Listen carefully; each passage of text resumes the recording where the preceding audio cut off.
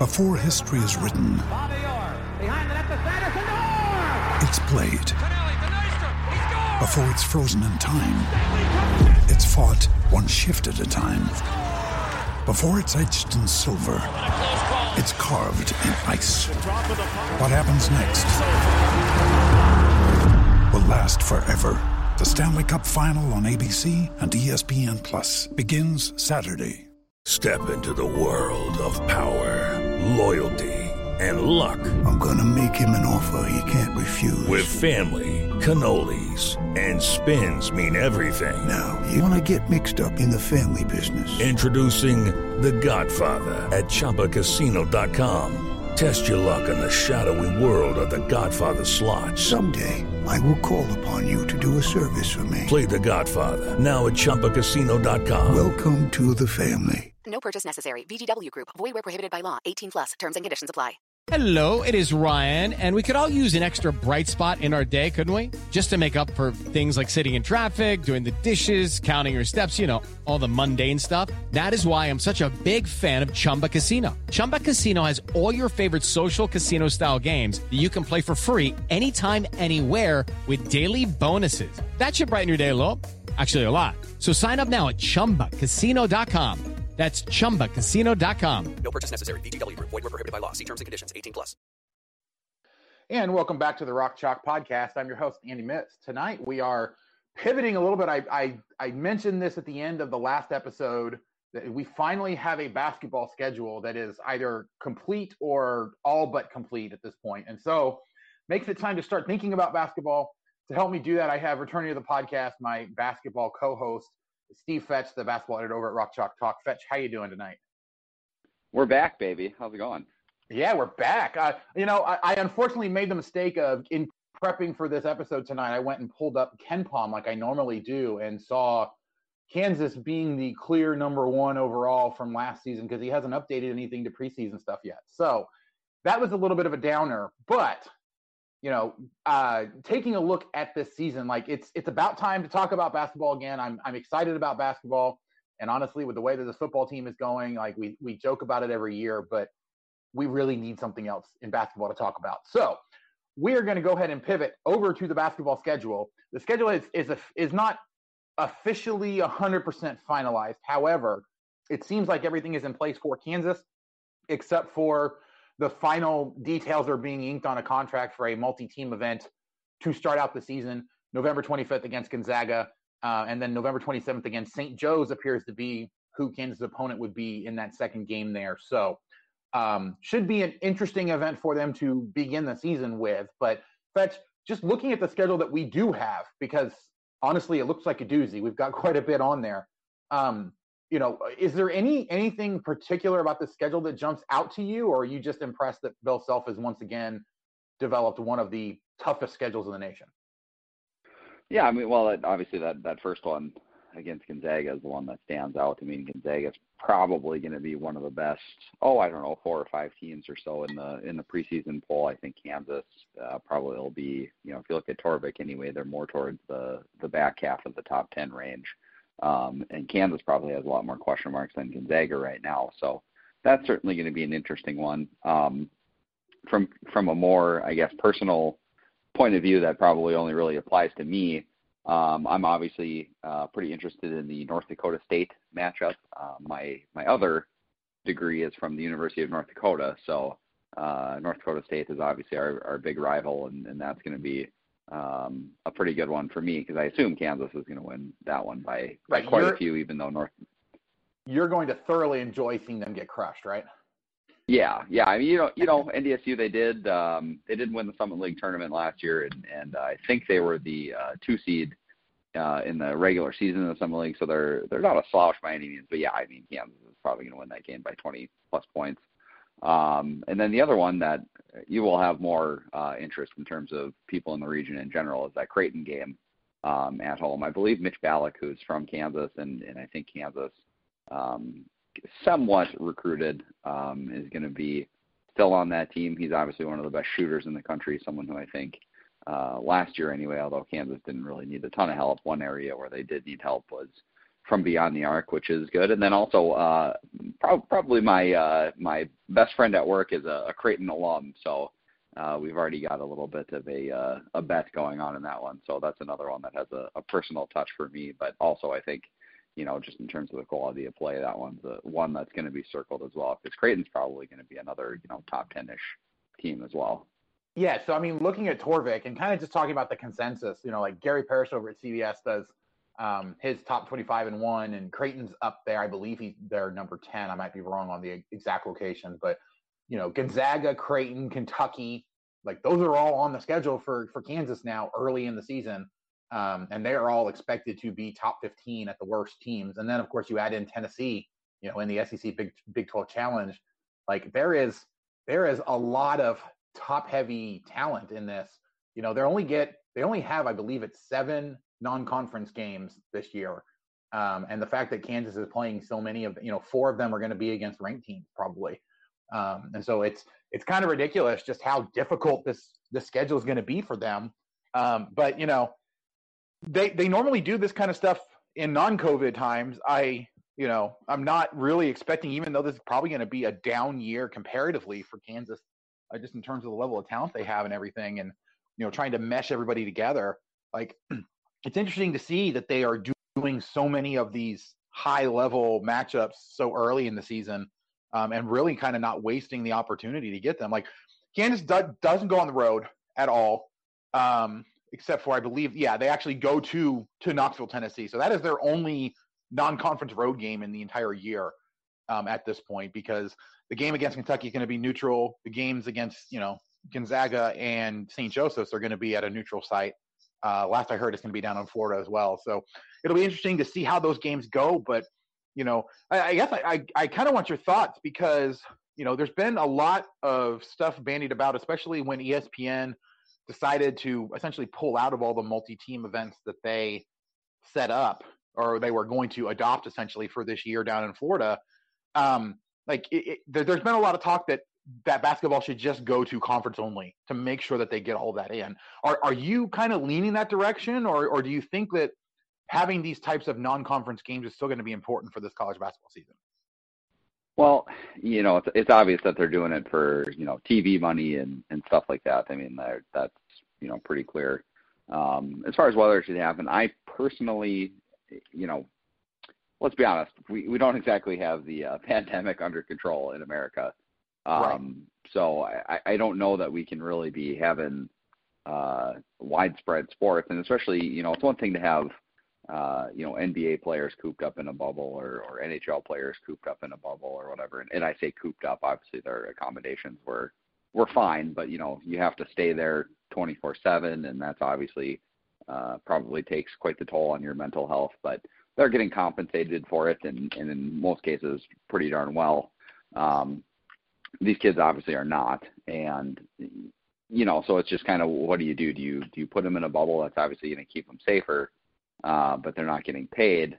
There's also the argument that if you're just not playing games at all, people are going to be at home and around people who, aren't social distancing and stuff. And this way they at least are social distancing and are, being tested more often than they would be, and theoretically maybe being kept safer. But it's just kind of, you have to kind of find that midpoint. And I guess for me, that midpoint is probably having conference games only and having them be, preferably in some sort of a bubble scenario. But then obviously, the NCAA doesn't want to do this, which we talked about last year, because that kind of seemingly concedes the argument that kids aren't just, normal student athletes. So they're kind of in between a rock and a hard place and another hard place. I think probably the bubble is the best place to be, and probably the best strategy, do a conference only type deal, but they're obviously not going to do that. And I think we just have to hope that they stay safe at this point.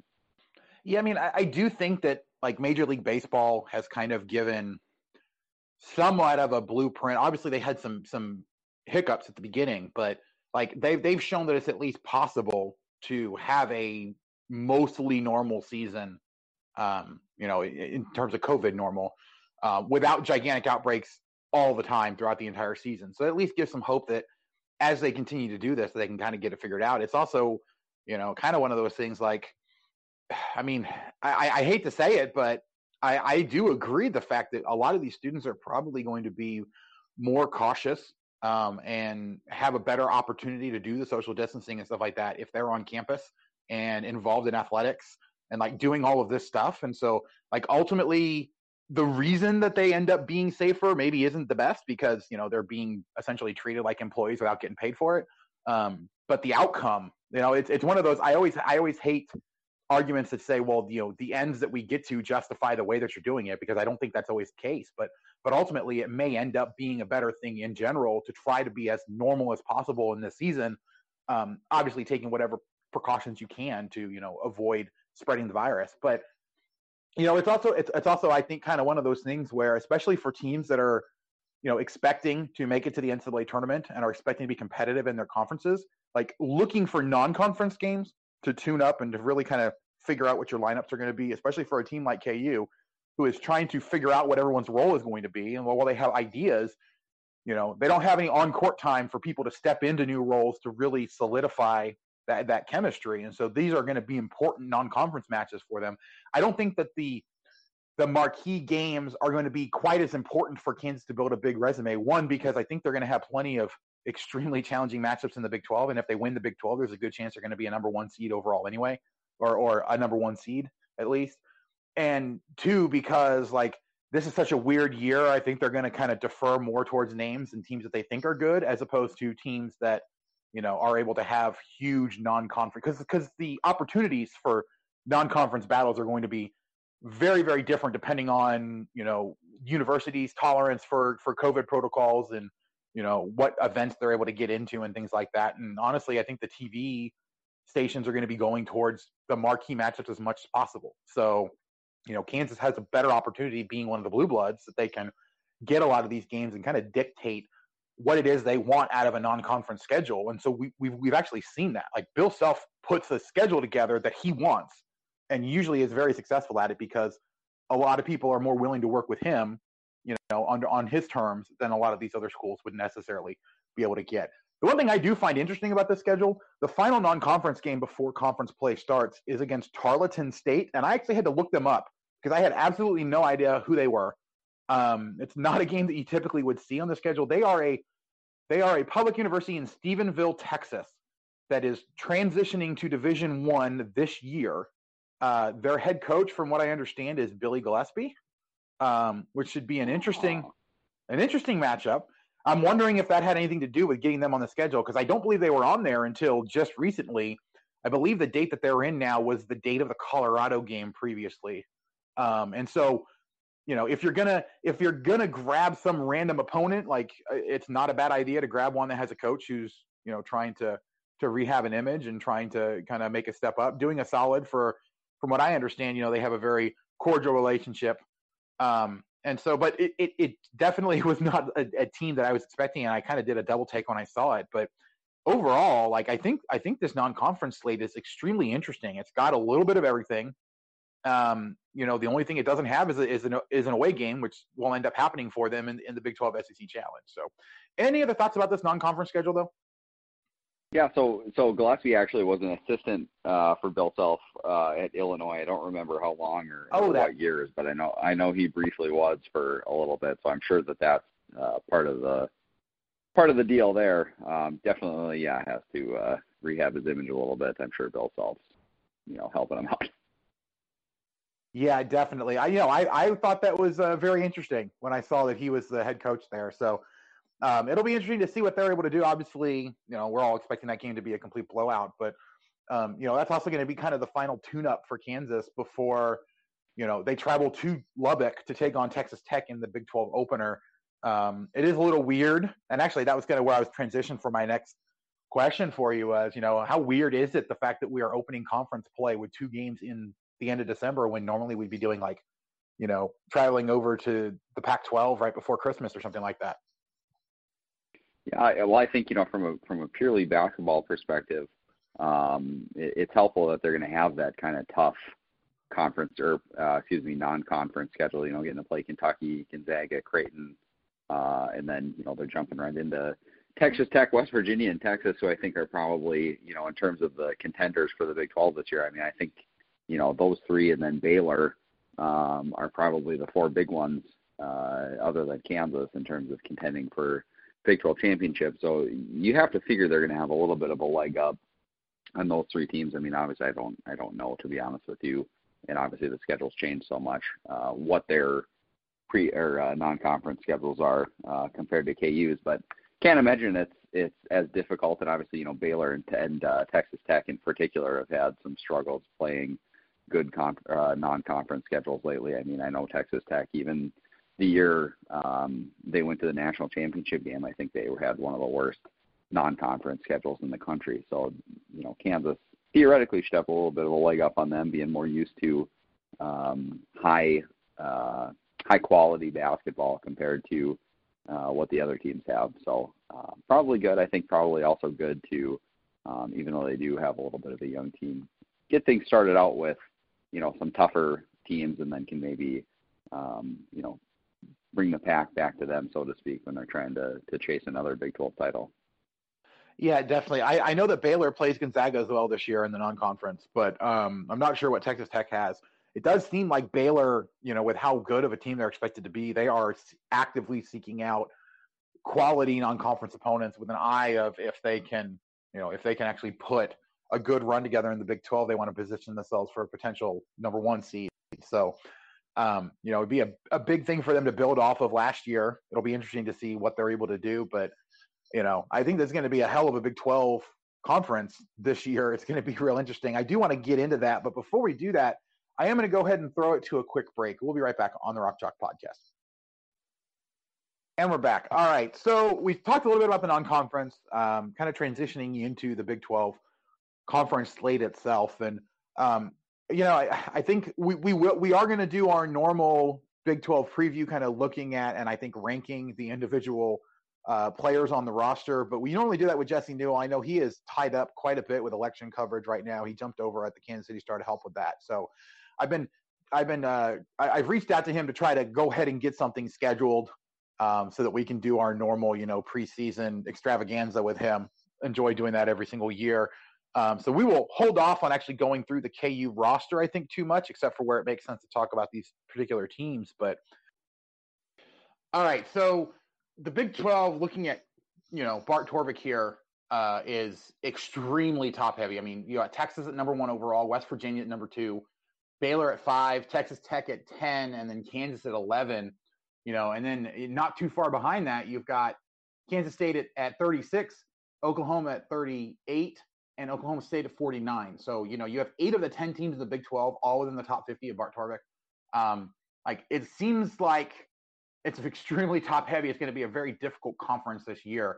My question for you, Fetch, is that do you think that the Big 12 is going to be as muddled up top as it would appear based off of Bart Torvik, or do you have a clear sense of who you think is actually going to come out on top in the conference this year? Yeah, it's interesting, right? Because you've definitely got question marks with all these teams. I mean, Texas definitely have some talent. I kind of was on them when the season ended last year as a team to watch this year, but they're also coached by Shaka Smart, so that's kind of their big question mark. West Virginia, I mean, their backcourt last year was not very good. So unless they got some new guards, and it looks like, taking a look at their Torvik page, they do have a couple of new guards, but I don't, obviously I don't know the first thing about them. Got a couple of transfers, it looks like. So who knows? Obviously they got those two big men, Derek Culver and Oscar Tshiebwe, who are both great, but can you play them both at the same time? Maybe, maybe not. What happens if just one of them's playing? Then you've got an extra perimeter guy who probably isn't as good in there. Who knows? Texas Tech losing Moretti off last year's team, who was a really good player for them. Also losing Jameis Ramsey, although I would kind of argue that losing Jameis Ramsey is more of a addition by subtraction type thing. But who knows? Texas Tech, I think they've got some talent. Kyler Edwards is a nice player. Terrence Shannon is a nice player.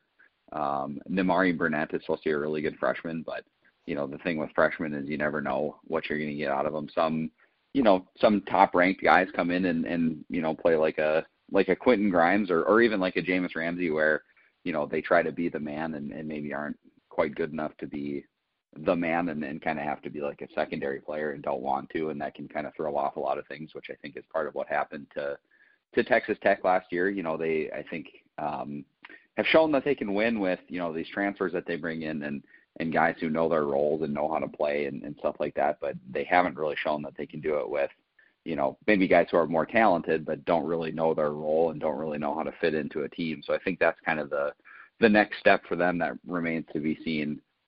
Baylor, obviously, having Jared Butler back, he was one of the best players in the league last year. He's great. Davian Mitchell, also great. Masio Teague, also great. I really like this Matthew Mayer kid, more as a role player, kind of a heat check guy off the bench type guy. The big question for me, can Tristan Clark kind of get back to where he was as a sophomore when he was really, really good versus where he was last year as a junior when he was not so good, and maybe he was still struggling with injuries and stuff like that. But he certainly was not good last year, and I think he kind of needs to be. Otherwise, Baylor really, kind of like Kansas, honestly, has a bunch of, guards and perimeter guys, and certainly guys who are more proven than KU's, but they don't really have anything down low if Tristan Clark isn't good and isn't healthy. So that's kind of my big question mark for them. And then, Kansas, I mean, we obviously had the big argument last year and into the summer as far as, is Kansas going to be even a contender for the Big 12 title? Eventually, I think they probably will be, but they've got a lot of unproven pieces and just kind of on pure talent, they're probably, third or even fourth best in the Big 12. So it's going to be it's definitely not going to be like it was last year when they, you could count on them to win every game basically by double digits, or at least, have it be relatively simple. I don't think that's going to be the case next year. Plenty of question marks, but also plenty of things to be excited about, so we can probably get into that more when we do the ranking, the rotation type thing. But I think this is going to be defensively not as good of a team as they were last year, obviously, because they're losing a really good perimeter defender in Devon Dotson, and then probably, with apologies to Marcus Garrett, the best defensive player in the entire country, regardless of position, in Udoka Azubuike. But they're going to be a different defensive team. They're not going to give up a ton of three-point attempts. They got a lot of guys who can switch and play a lot of different positions and stuff. So Bill Self's going to have a lot more opportunities to do some different things, both on offense and defense. And if they can figure it out and kind of find a method that works, I definitely think they can be in the hunt for the Big 12 title, and then, in the hunt for going deep into whatever an NCAA tournament looks like next spring. Yeah, it's going to be weird. I mean, just looking at the top 5 teams in the Big 12, like all of them have the potential, because they have one, area that they seem to be excelling at really good, really, really well, that they could, like if that's what ends up carrying their season, they could end up bullying their way to a Big 12 title. But all of them also have a very big question mark. Kansas and Baylor, it seems to be down low. West Virginia, you got to wonder how good like the point guard play is going to be. Like, you've got a lot of questions for a lot of those top 5 teams, but they all have a bunch of pieces that, under the right circumstances, could push them to a Big 12 title. But I also think that all of these teams are just so good that we could see a Big 12 Big 12 co-champions that have 4 or 5 losses because of just how, much they're all going to beat each other up. And it's not like the rest of the conference is just going to be a pushover. I mean, Oklahoma State, is being projected as the 8th best team in the conference. And, they've got a star player coming in. They've got pieces all over the place and are looking to be a really good team this year. And so, it's going to be interesting to see how this weighs out, from week to week. But I would not be surprised if the top 5 teams in the conference are all within a game or 2 of each other in the final standings, and we have like a 3-way tie for the conference lead at the end of the year. So it's going to be extremely interesting. I'm very, very happy too that they built in that extra week at the back end of the Big 12 schedule, so that if they have to redo or if they have to reschedule games, they actually have some leeway to go ahead and do it. I also believe that that's also meant to try to do some sort of quarantining prior to the Big 12 championship, because of course nobody really wants to get into the situation where, they get their entire conference with COVID and then they can't go to the NCAA tournament. That would be absolutely horrible. So I think part of that's built in, but they can also kind of work things around to make sure that if they do have a COVID, game, or a game that gets postponed because of COVID, they have some leeway built into the schedule to be able to get that redone and get all the seeding that they need to get the Big 12 championship set up correctly. So it'll be very interesting. I think it's going to be a hell of a year. It's going to be extremely tight race all year long. But, I think we're also at a point now that I'm not really sure we can say too much more about the actual conference this season. So rather than getting any kind of predictions for how the conference season ends out, because I'm sure that we'll do that here in the next few weeks, the only other piece of news that I want to talk about is, obviously it came across that Silvio De Sousa was opting out of the season a couple weeks ago. I think it was a couple weeks ago, but the actual reasoning for why he opted out came through via the Kansas City Star today, the day that we're recording. Apparently he was involved in some sort of altercation on New Year's Eve. There are now criminal charges pending, apparently. And both him and Bill Self decided it was in everybody's best interest for him to focus on that at this point. I don't know that I really have too much thoughts on it other than, given the fact that it caught everybody by surprise. Like, I'm not sure it's a case where he obviously did something wrong and he's gone from the program forever. I think everybody just kind of realized with how weird the season already is, they didn't need to add, a player dealing with potential criminal proceedings, with the team at that point. So he needs to go and focus and get that right. It also, I think, reopens the door for him to potentially rejoin the team next year, because this isn't going to affect his eligibility at all, because everybody gets a free year of eligibility this year anyway, according to the NCAA. So he can go ahead and focus on that and then decide after all the fallout from that, and how all that happens, what his next step is, whether that's coming back to Kansas or finding another place to play or, dealing with the implications of what happens there. So did you have any other thoughts about De Sousa? I realize I kind of ate up most of the potential talking points, but I want to make sure I'm not off base on anything, or that you don't think is some other, way that this would either affect the team, or maybe he should have done something else. Well, I guess I haven't seen, and I think they probably haven't released exactly what happened. So there's obviously, when you get charges like that, there's a pretty wide, chasm, assuming Kansas law is the same as North Dakota law anyway. There's a pretty wide chasm between stuff that he could have actually done, ranging from, stuff that you would expect, college kids who have maybe had a few too many on New Year's Eve versus, actual, bad people doing bad things. So knowing what I know about Silvio, I'm sure it's more the former than the latter. Real quick, the article from the Kansas City Star actually kind of talks about the only details that they have is that the other person involved is a 30-year-old or roughly a 30-year-old person, that some of the witnesses involved are, an ER doc from Lawrence, it sounds like, an ER or some sort of hospital staff in Shawnee Mission, I believe it was. And then there's an eye surgeon involved. So it sounds like it's probably something a little bit more serious than just, he punched a guy accidentally when something got out of hand, but without any kind of details. And the fact that he was completely shocked by it, and Bill Self was, completely shocked by it coming through, and they just found out about it apparently a couple weeks ago. So it's not like, it's not like this was some huge, bar fight that a whole bunch of people kind of covered up so that he wouldn't be tied back to it. It sounds like something happened, and without more details, obviously we can't speculate on whether he's going to face legal consequences or something. Really, it's more just, there's a bunch of possibilities of what it could be, but it sounds like it's probably something that's going to take a little bit more time to clear up, which kind of explains to me why he decided that it was in his best interest and the best interest of the program to not have that kind of hanging over the program's head at this point while he's trying to, go through that entire process. Right. Yeah. So I guess I'll say, and I don't have any reason to believe this other than just kind of the way his career has gone, but I would probably be surprised if he ever plays for KU again. But, we'll always have the 2018 Big 12 tournament and then NCAA tournament run where he played a pretty pivotal role first in that Big 12 tournament without Udoka Azubuike, and then had some really nice minutes in that 2008 Elite Eight win over Duke. But, I'm just finishing up my top 30 ranking, obviously, for the best seasons under Bill Self.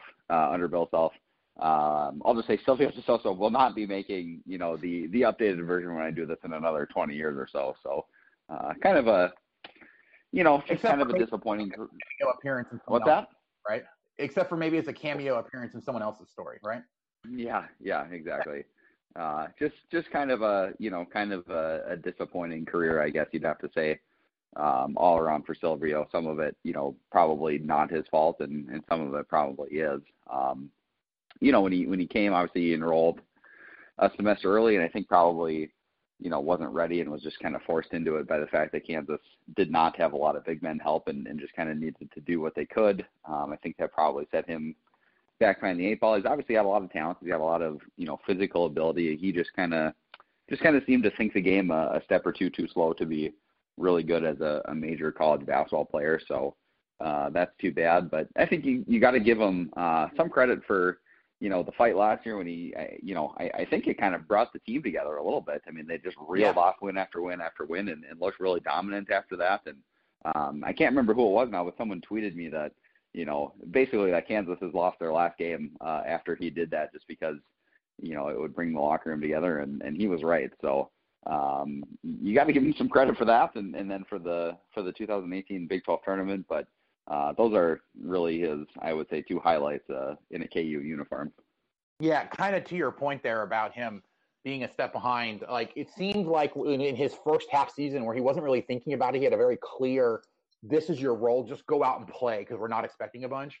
That he really excelled at that. But the more that he tried to think about how he fit into the team and tried to think about the way the game was coming to him, he struggled there. And I think part of it obviously was that, he had to deal with the extended time out of action.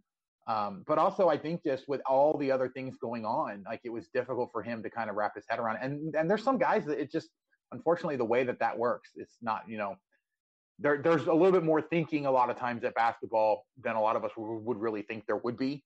And so, unfortunately, it just doesn't hit everybody the same way. So, all right, well, I think that's going to do it for us tonight. But before we go, since it's been so long, I wanted to give you an opportunity. Do you have a random sports minute for us tonight? Yeah, of course I do. Of course. Unlike America, Europe has kind of somewhat anyway gotten control of the pandemic, so they're kind of moving ahead full speed. Usually this is the cricket minute, but I'm going to divert a little bit and we'll go to the world of Formula One racing. Last week they had the race in Portugal. I forget what they actually called it, the Portuguese Grand Prix or something like that. And Lewis Hamilton, who drives for Mercedes, who's from Great Britain, won his 92nd career race, which broke the previous record of 91 held by Michael Schumacher, who used to race for Ferrari and Mercedes as well. And I can't remember who else he raced for, if anyone. I wasn't a huge Formula One guy back in the day, but anyway, 92 career wins, which is just an insane amount, especially considering, it's not like NASCAR where all the cars are the same and stuff like that. All the cars are different, and the Mercedes car is the best car by, just a humongous long shot. So he definitely gets some boost there, but he beats his teammate who's driving the same car as him by a bunch every race and stuff like that. So he obviously has a ton of talent and definitely deserves to be mentioned among the best drivers of all time and has the most wins of all time. So it's pretty rare we get to do a random sportsman that actually means something, but I think this is probably one of them. Yeah. I mean, it's definitely interesting. I have to admit, I don't pay as much attention to Formula One as I do. Honestly, I don't pay attention to too much of the racing. I used to pay attention to NASCAR a while back, but I actually used to live in St. Petersburg, Florida, and that is where, they actually have I don't know if it's actually a Formula One race officially, but it's the same, the same cars that they use for that, the Grand Prix down there. So it was definitely interesting while I was down there, and I paid a little bit more attention to it when, they would take over for 4 days and close all of downtown, and I had to deal with all the hassle of, bus routes going different directions and all that stuff. But it was definitely an interesting race. I went to one of them, and it was definitely a different experience watching it live in person as opposed to, seeing it on the TV where you can actually follow all the action.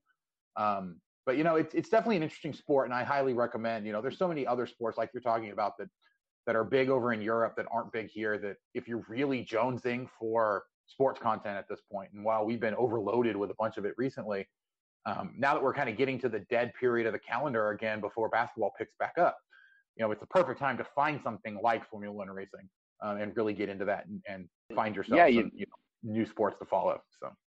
Yeah, I'll just say briefly what actually got me into it was Netflix has one of those, behind the scenes type shows called Drive to Survive. And that's really interesting, kind of takes you into just the personalities of the drivers and stuff, and kind of, what each team is, going after. Are you trying to win the whole thing? Or are you just trying to kind of be competitive in the middle, that sort of thing? Which kind of really, because if you're just watching the race to see who wins, I mean, frankly, you're kind of gonna know who's winning most of them. So having that extra stuff really helps. And then, also the races are actually pretty short. I mean, I don't really know how long a NASCAR race is, but all the Formula One races are done in under 2 hours. So I mean, it's not a ton of time onto your day and stuff to watch. So I think it's probably worth picking up as just even a passing interest. Yeah, that's crazy because the NASCAR race is usually 3 or 4 at least. So okay, all right. Okay. Well, that will do it for us tonight. Fetch, thanks so much for joining me. Thank you guys so much for listening. If you haven't already, please do go out wherever you get your podcasts, whether it's Apple Podcasts, Spotify, Stitcher, any of the other million apps that are out there. Just search for Rock Chalk Podcast, and you can subscribe to us there so you can get every episode as soon as it comes out. If you can give us a rating and a review, 5 stars, nice comments would be absolutely great. If not, just let us know what it is we can be doing better. We really do bring this podcast to you guys to get you all the information you need in as entertaining a way as possible. So if you ever have any comments, questions, suggestions, people you want to try to interview, anything like that, you can contact me by email at rockchalkpodcast@gmail.com or on Twitter. Right now, the best way to do that is just me personally at AndyMitz12. But also, now that we're over on Anchor, you can actually leave us a voicemail so that we can get your voice onto the podcast. We can react to your take or your question or whatever it is that you have. Just go to anchor.fm/rock-chalk-podcast/message, and you can leave us a voicemail there, and we'll bring it right onto the show. So, but that'll do it for tonight. Fetch, once again, thank you for joining me. Thank you guys so much for listening, and we will catch you guys next time on the Rock Chalk Podcast. Sports Social Podcast Network. Okay, round 2. Name something that's not boring. A laundry? Ooh, a book club. Computer solitaire, huh? Ah, sorry, we were looking for Chumba Casino. That's right. ChumbaCasino.com has over 100 casino-style games. Join today and play for free for your chance to redeem some serious prizes. ChumbaCasino.com. No purchase necessary. Void where prohibited by law. 18+ terms and conditions apply. See website for details.